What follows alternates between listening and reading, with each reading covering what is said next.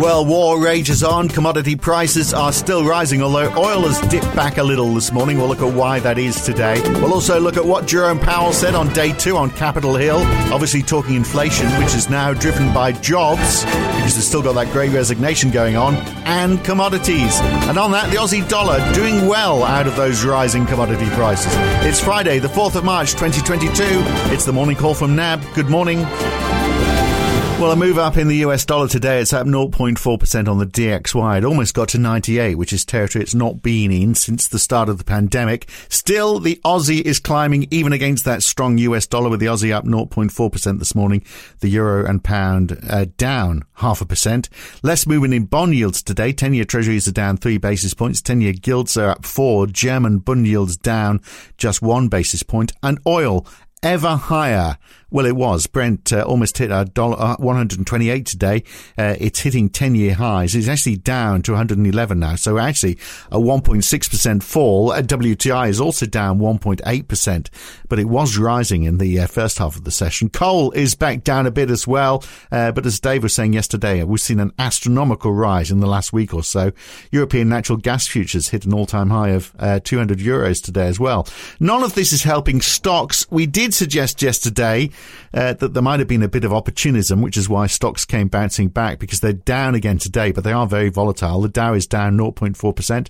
The S&P 500 is down 0.6%. The Nasdaq lost 1.7%.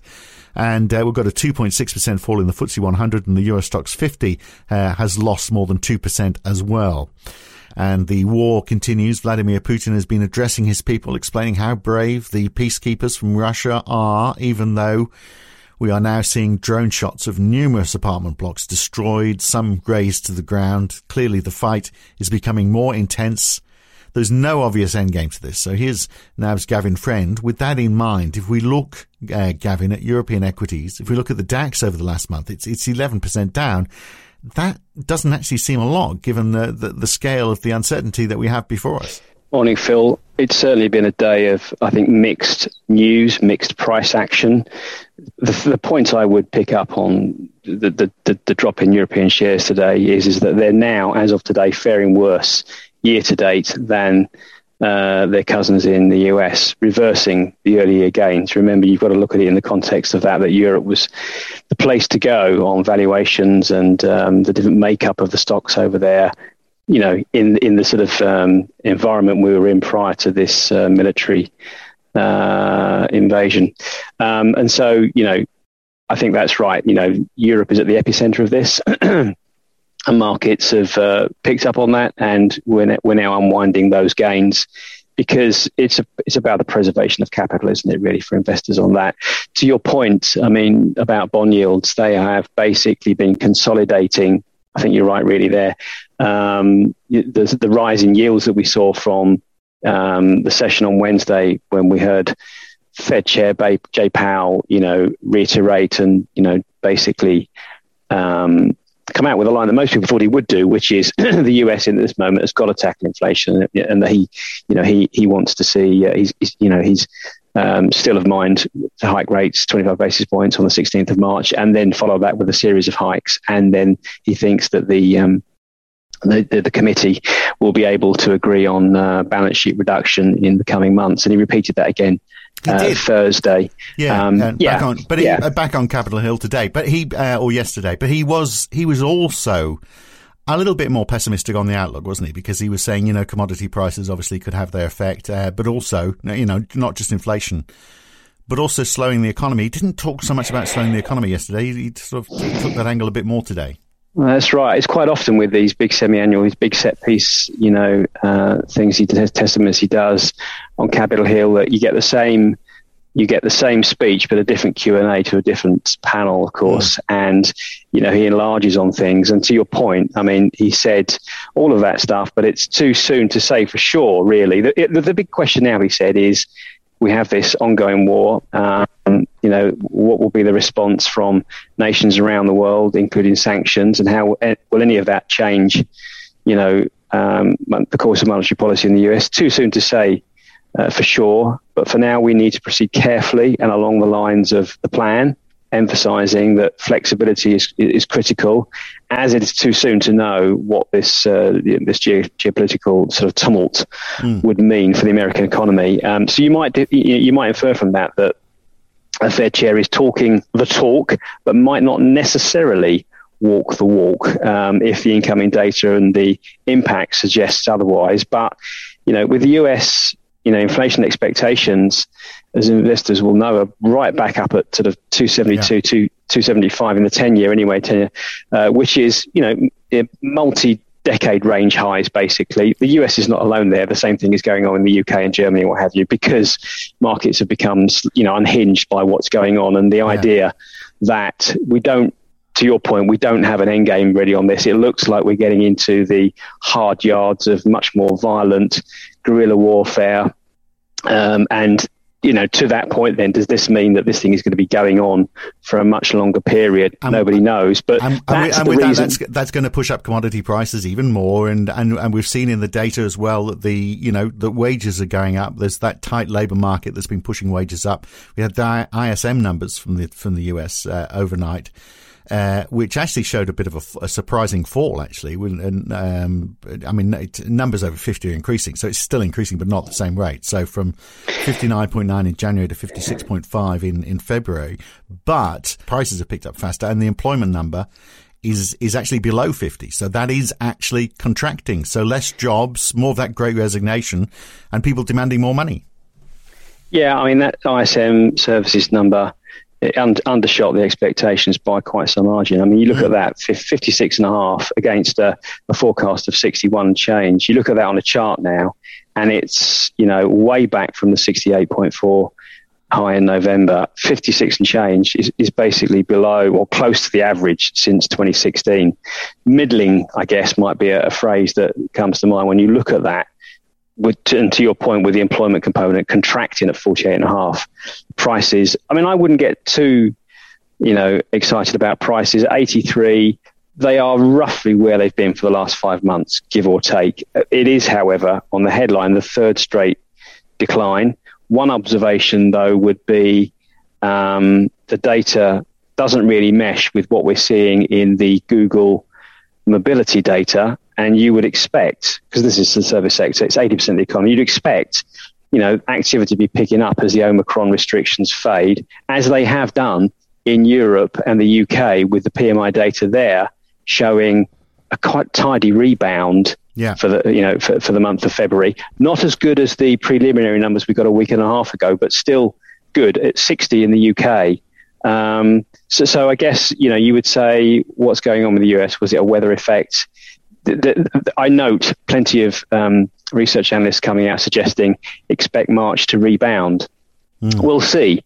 On the face of it, though, that's one thing that basically, is just confusing markets a little bit today. Is it people asking for more money? Is that what's happening? Is the contraction actually because people are saying, well, I'm not going to work for that money anymore, and therefore that's holding back the growth? We absolutely know that there is a very tight labour market. There's a missing few million workers, as there is in the UK, 1.3 million, and we know that situation, I don't think any of us fully understand what's going on there, and we're not going to understand until the fullness of time. We know there are various factors that have been well debated that are driving that, and we'll get another look at that with the non-farm payroll report, I guess, later on today.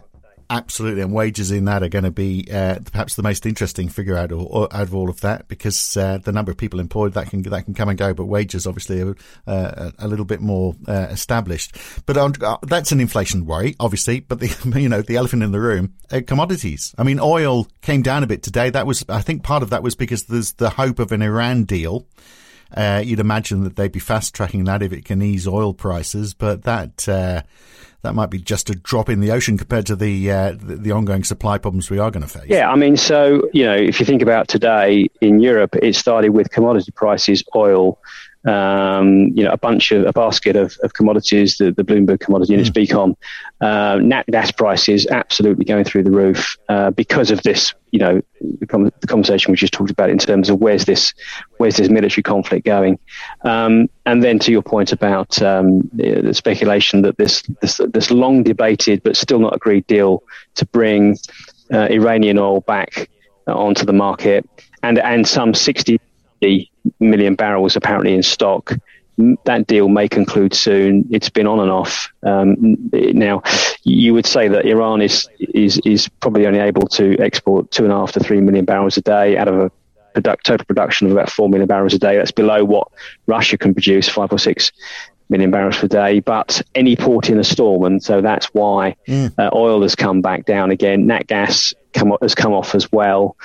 No reason really why that should, given the uncertainty on the battle. So we have to wait and see where it goes. But I mean, it seems like the general direction is going to be up, which obviously helped the Aussie trade balance, right? And it will in the future as well. So we've got a $13 billion surplus in January. The consensus was it was going to be $9 billion. This is actually the second highest on record, thanks to coal, which we talked about yesterday, because back in demand, and iron ore. So Australia, not a big trading partner with Russia, but lots of commodity exports. So no surprise then the Aussie dollar is holding up against most other currencies. It looks like that might continue that way for some time. Yeah, I mean, a couple of things, surging prices for agricultural and energy commodities in general. And it looks like, just looking at this, if we're right with where markets seem to think this battle is going, we're going to probably, get to new highs on the trade surplus. I mean, there's that.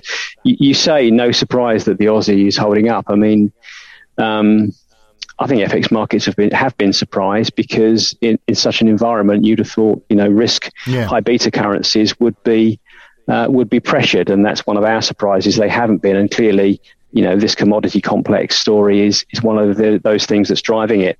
Contrast that with, I mean, you talked about the dollar. We're up at almost at 98 on the DXY, which would be a new high for since the pandemic. The euro is obviously the corollary of that, down at 110.5. The euro is in a world of pain. I mean, if you look at the euro against a whole, 15 or so of its currency peers, it's down between 0.3 and sort of 2.75% since the 24th, the invasion. The biggest drops are against the Aussie and against the Kiwi. So, that just tells you where the FX market is focused on. The proximity of the damage, and of course, that proximity story plays into Australia, of course, but also there's the commodity side of it as well. The trade ties, obviously, between Europe and Russia, Clearly, and then as a corollary to that, the fact that there's therefore many sanctioned individuals and institutions that are tying up money. So there's some bonds are being held by institutions that have been sanctioned, so they are basically frozen out, and that's creating problems in the repo markets. There's all sorts of unintended consequences that I suspect we're going to see over the next week or so.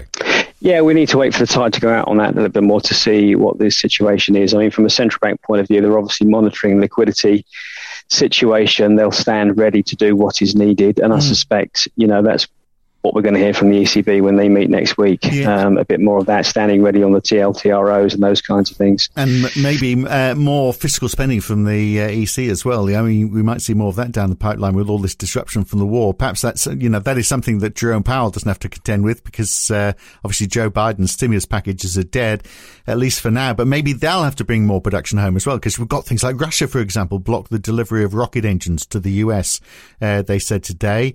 And the US has said, oh, well, we'll just make them ourselves. And you think, one by one, we're not going to rely on Russia for anything ever again.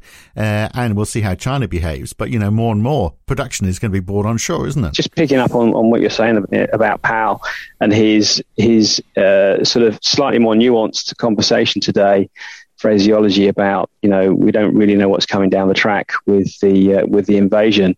There was a couple of interesting studies out from the New York Fed, always a central focus really for markets. One noted that it's in its global supply chain pressure index, which aggregates sort of indicators such as, freight costs and PMIs and those kinds of things, eased broadly in February. I mean, that's not totally unexpected. It's what Powell and others have been thinking, but nonetheless, it's an encouraging development.